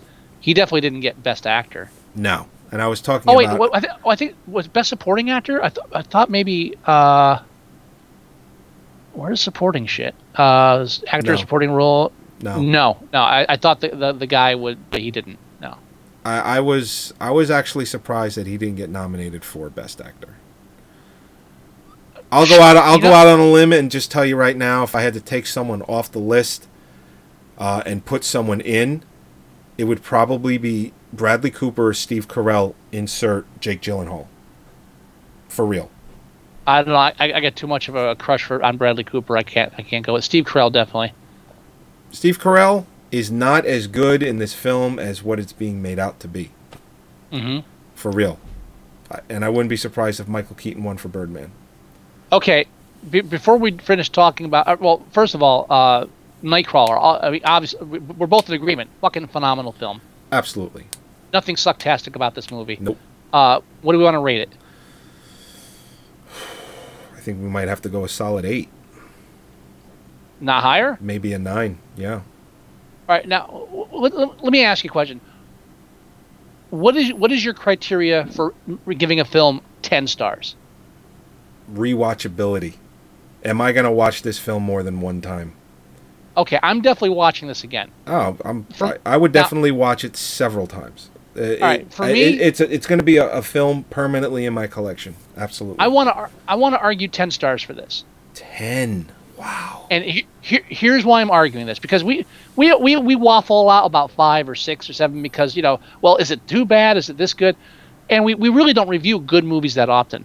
I want to say that for me, a 10-star film is a film that I watch, and when I walk away and after a week of thinking about it, I have no complaints. I have no criticisms, nothing.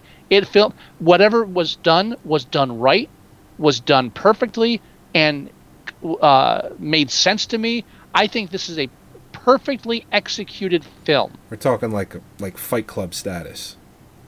Yes, yeah. Fight Club I would definitely give a 10 star. Yeah. That film fulfills there's not one thing I walk away from going, why did they do that? No, everything made fucking perfect sense. And for me, I mean, like Fight Club is up there, like Shawshank Redemption. That is a perfect film in my eyes. Like truly. If that's on, I'm watching it. And I'm watching that film maybe 2 times a year, 3 times a year on my own anyway. Shawshank Redemption is in my opinion, one of the best films ever caught on celluloid. Maybe a 9. I feel the same way about that. I feel the same way about Fight Club. I feel the same way about Godfather 2. It just... Godfather. Don't... So, I'm voting 10 stars for Nightcrawler. Are you in agreement? We don't review good films often, so this isn't going to happen a lot. 10 stars, huh? There isn't much I can say, to say not give it 10. You know what? Yeah, let's give it 10. Sure. Definitely, because I can see myself rewatching this and enjoying it and missing things or like spotting things I've missed every single time I see it. Remove the entertainment value. Just the main criteria. Music. Oh, yeah. Cinematography. Yep. Screenwriting. Dialogue. All tops. Direction. Acting. There's not one aspect of this film, when you break it down as components, that was less than perfect for what the film was trying to do and what it conveys. I think it's complete lightning in a bottle for Dan Gilroy, too. So... Best thing he's ever fucking done. Late years from Freejack. Yeah.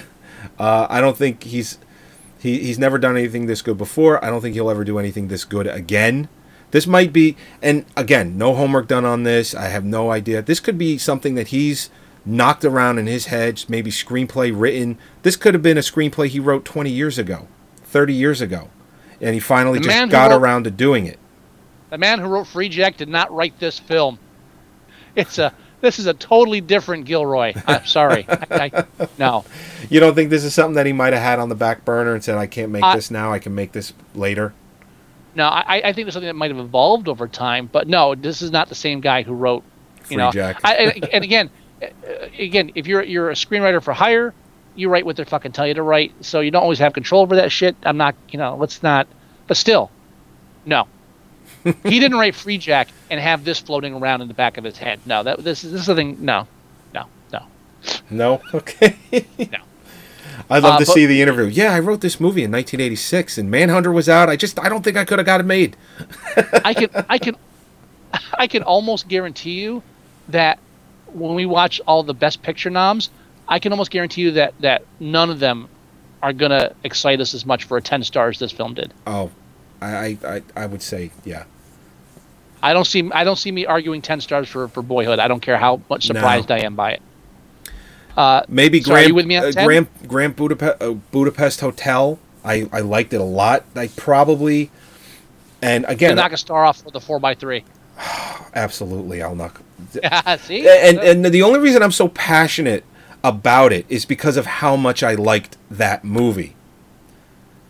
You felt it was a distraction, not an. It was absolutely a distraction.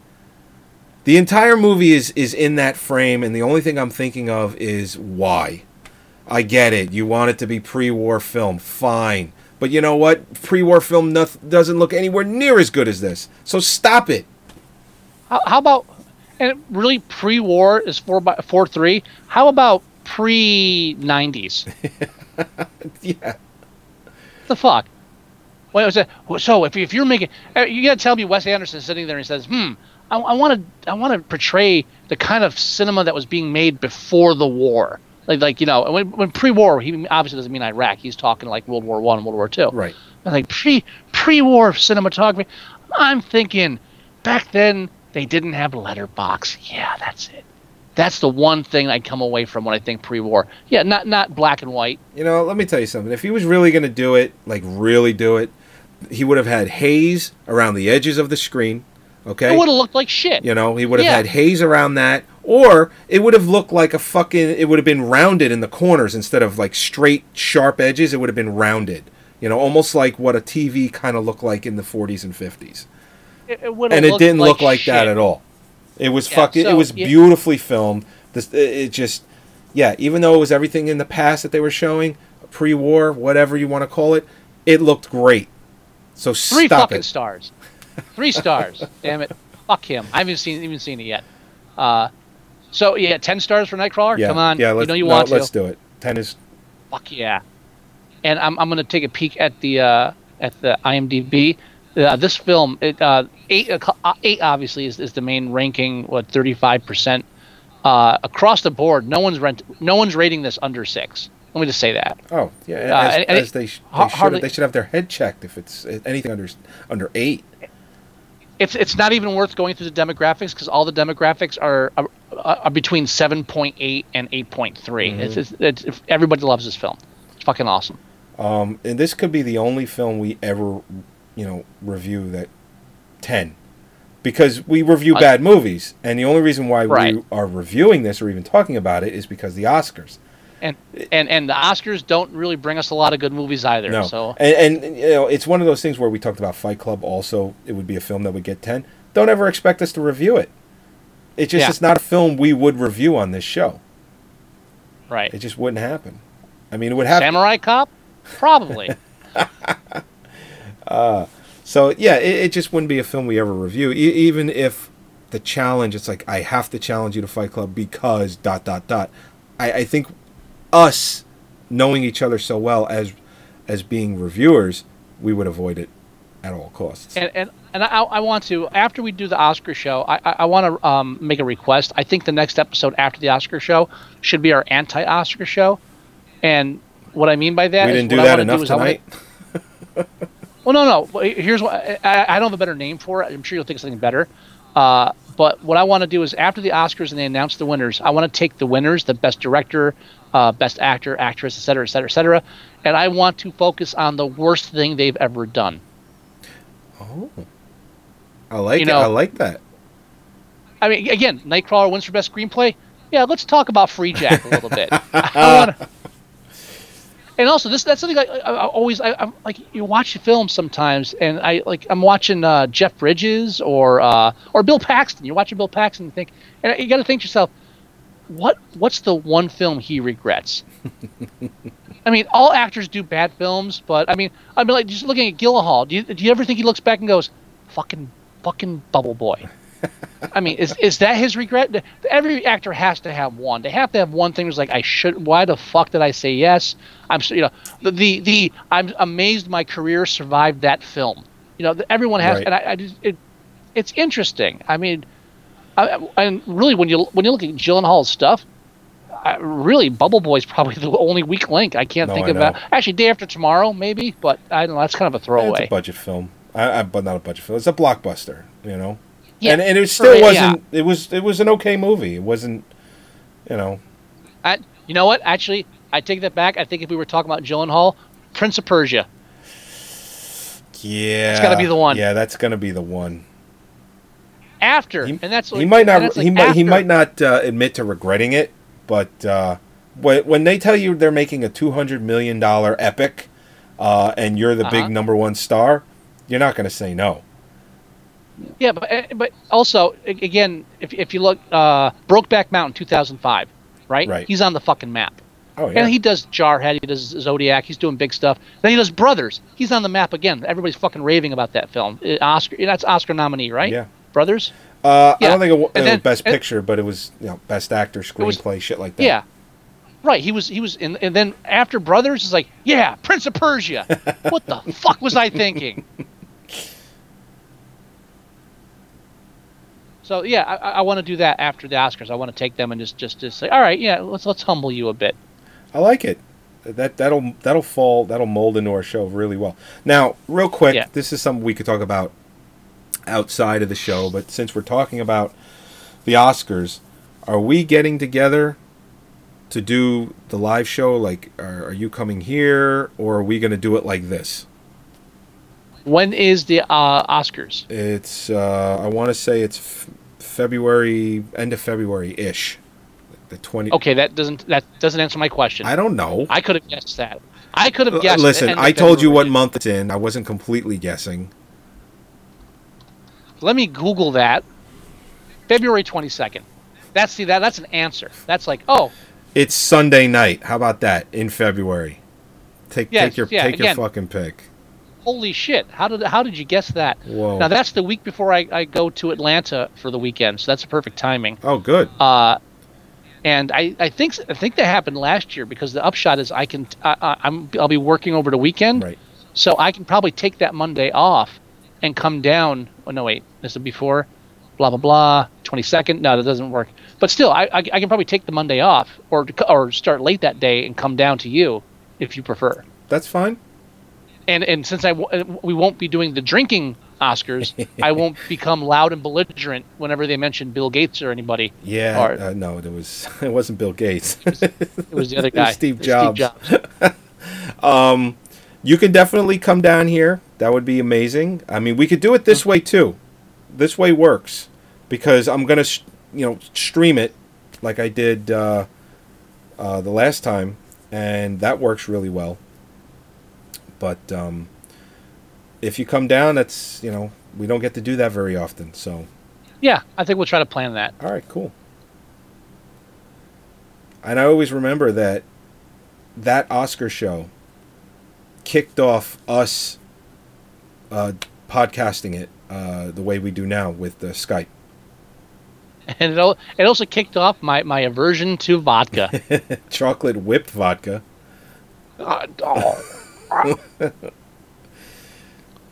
You okay? No, I'm good. It'll pass. People still talk about that episode. Last year when I posted that picture, we had more comments on that. It's like I remember watching that live. Do you want to post a video this year? I did post a video on YouTube and they flagged it, but and the reason I took it down was because they flagged me vomiting. They flagged because we had the Oscars playing in the background because it's really? ABC.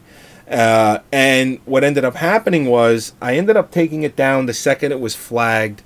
It was when you were allowed to take it down, and when you got flagged, and you could take the video down, and then any restrictions that they put on you were lifted immediately. Now, when you post something and you get flagged, even if you remove it, you're flagged for 30 days. Fuck them. We just gotta find some. Well, I mean, I could put it on Vimeo, and I can get the video out that way. But what I can try and do is I can post it. They'll flag it. I can dispute it, and hopefully, if I do it, let's say tomorrow, by the time the Oscars hit, it'll be fucking live. Now, are we showing it, or is it in the background on a TV?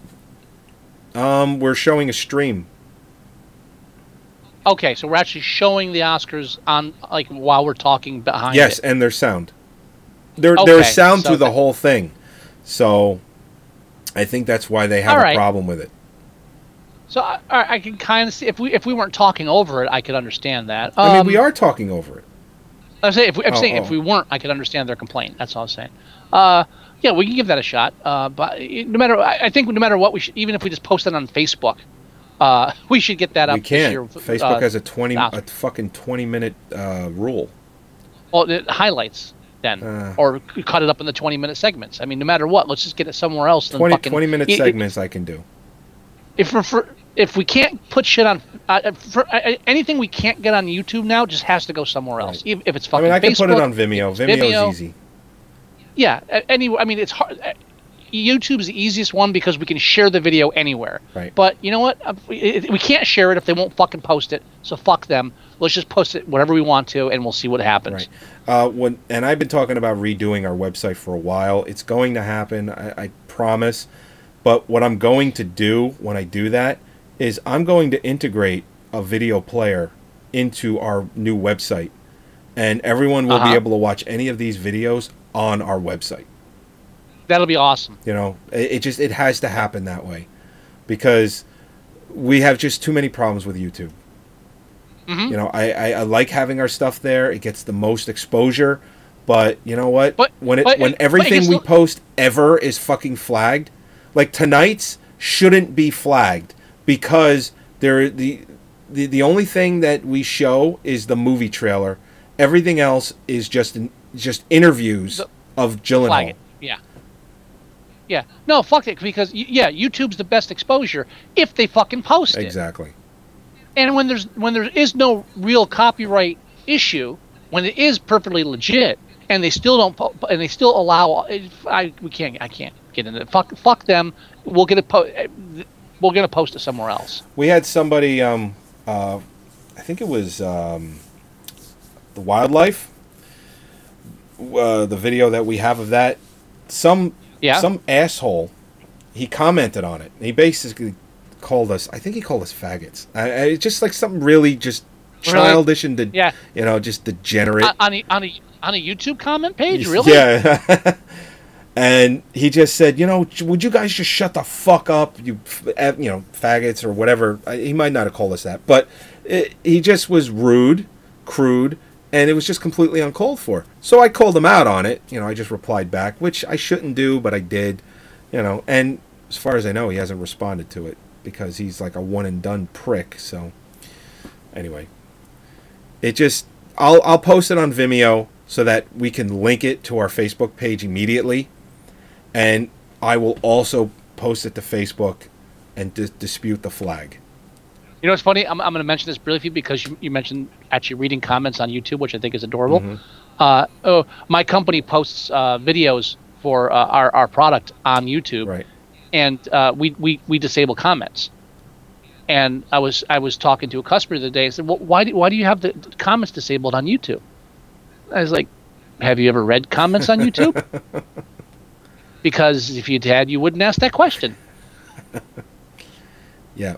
Grammatical, punctuation errors. Just you want to group together some of the most unintelligent people around. Read just about every YouTube comment section. Yeah.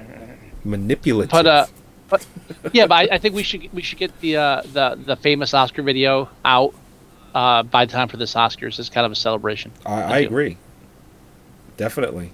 And the last 20 minutes, of that video, pure gold. I have not listened to it or watched it since we did. I remember what we had for dinner that night because I can't get that the smell out of my head. It's called chicken something, and it's an old recipe that Mare got. It's basically like sticky chicken. It's like sticky rice, flavored wild chicken and rice is basically what it is, and it's really good. Yeah, it was good both ways. It was awesome. I haven't had chicken something since that Oscar podcast. I've told Mare specifically, just don't make that dish. Not for a while. I'm sorry. It's only been like 3 years. I didn't mean to. 3? Has it only been 3 years? I think it's 3 years. When did we do that show? When did Steve Jobs die? Ooh. I want to say it's been 3 years. This could be the 4th year. Steve Jobs died in 2011. Okay, so this is the 4th year. So, he died in 2011. The Oscars were in 2012 that they memorialized him. Okay, so it's 3 years. It's going on 3 years. So I was fourth. This is the 4th Oscars since then. Fourth Oscars, but it's 3 physical years. Correct. Okay, that is correct. All right, cool. So So you were right. I was right. Go, Joey. All right. I think we said it all. Not yet. We got ways to go. No, for tonight. Oh, for tonight? No, we're done. For this episode. Yes. I thought you meant like we're finished. I was like, no, we got like, more. What the fuck else are we going to talk about? We could talk about Plex. That fucking shit is awesome. I'm going to sacrifice my neighbor's children to Plex. That is how great it is. The only thing that annoys me about Plex is the fact that I didn't do this 6 months ago.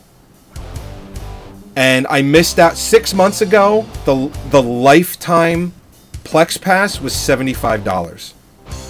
I paid $40 for a year, to do Plex. What's another $35? I never have to pay it again, ever. And I'm not kidding when I say this. I've only had it like 3-4 days. It's fucking amazing. It's better than anything I've ever used. It's better than Xbox Media Center. It might not be as pretty, but it's way more function. It's got much better functionality on it. But it's $150 for a lifetime. If I do plan on using this like way into the future, like past 3-4 years, I will pay the $150. I will see how this year goes. If it is, you know, because it's everywhere. It's on every smart TV. It's on every Blu-ray player.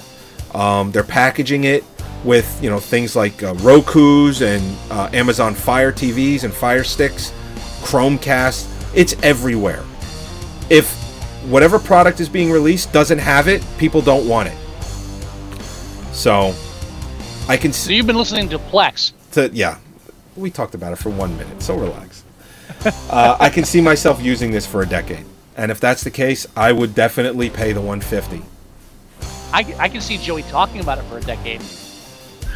All right, this episode 158 of Movie Sucktastic. As always, thanks for joining Movie us. Plex tax thing. Yeah, that's.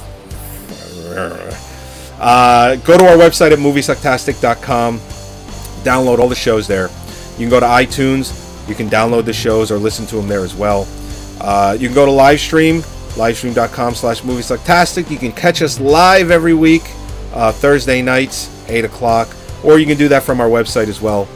You can go to our Tumblr page at moviesucktastic.tumblr.com. You can go to our Facebook page at facebook.com/moviesucktastic. You can get our Android app, which does everything I just said. You can listen to the show.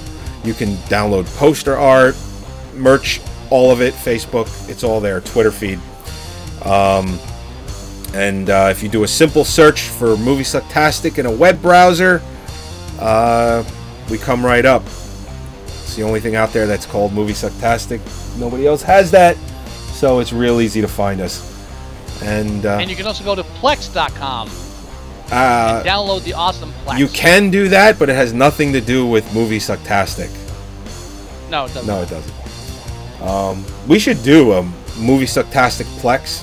I'll set up like a movie server. Just put up all the we probably get in trouble for that. Never mind. Oh, yeah. Do you have any words of wisdom? Yeah, don't set up a movie server with fucking Plex on it. And let everyone leech off of it. My words of wisdom, Plex! And see, now because of you, the music ended, and when I do that, I get yelled at. When I do that, I get, and Scott, thank you, because now the music's ended because you wouldn't shut up. And you did it. Just for the record, as the music was fading out, I was about to say, and we'll talk to you next week, and it would have ended right there. But I didn't have my words of wisdom in. You didn't give me the time for You yelled Plex, and then just went on about how the music was ending, and talked over the music ending. You're still in trouble for this. This is your fault. No, it's not. This music is really over. Unacceptable. Anyway, we'll talk to you next week, everyone. We appreciate your time. That was me fading out. Sure was.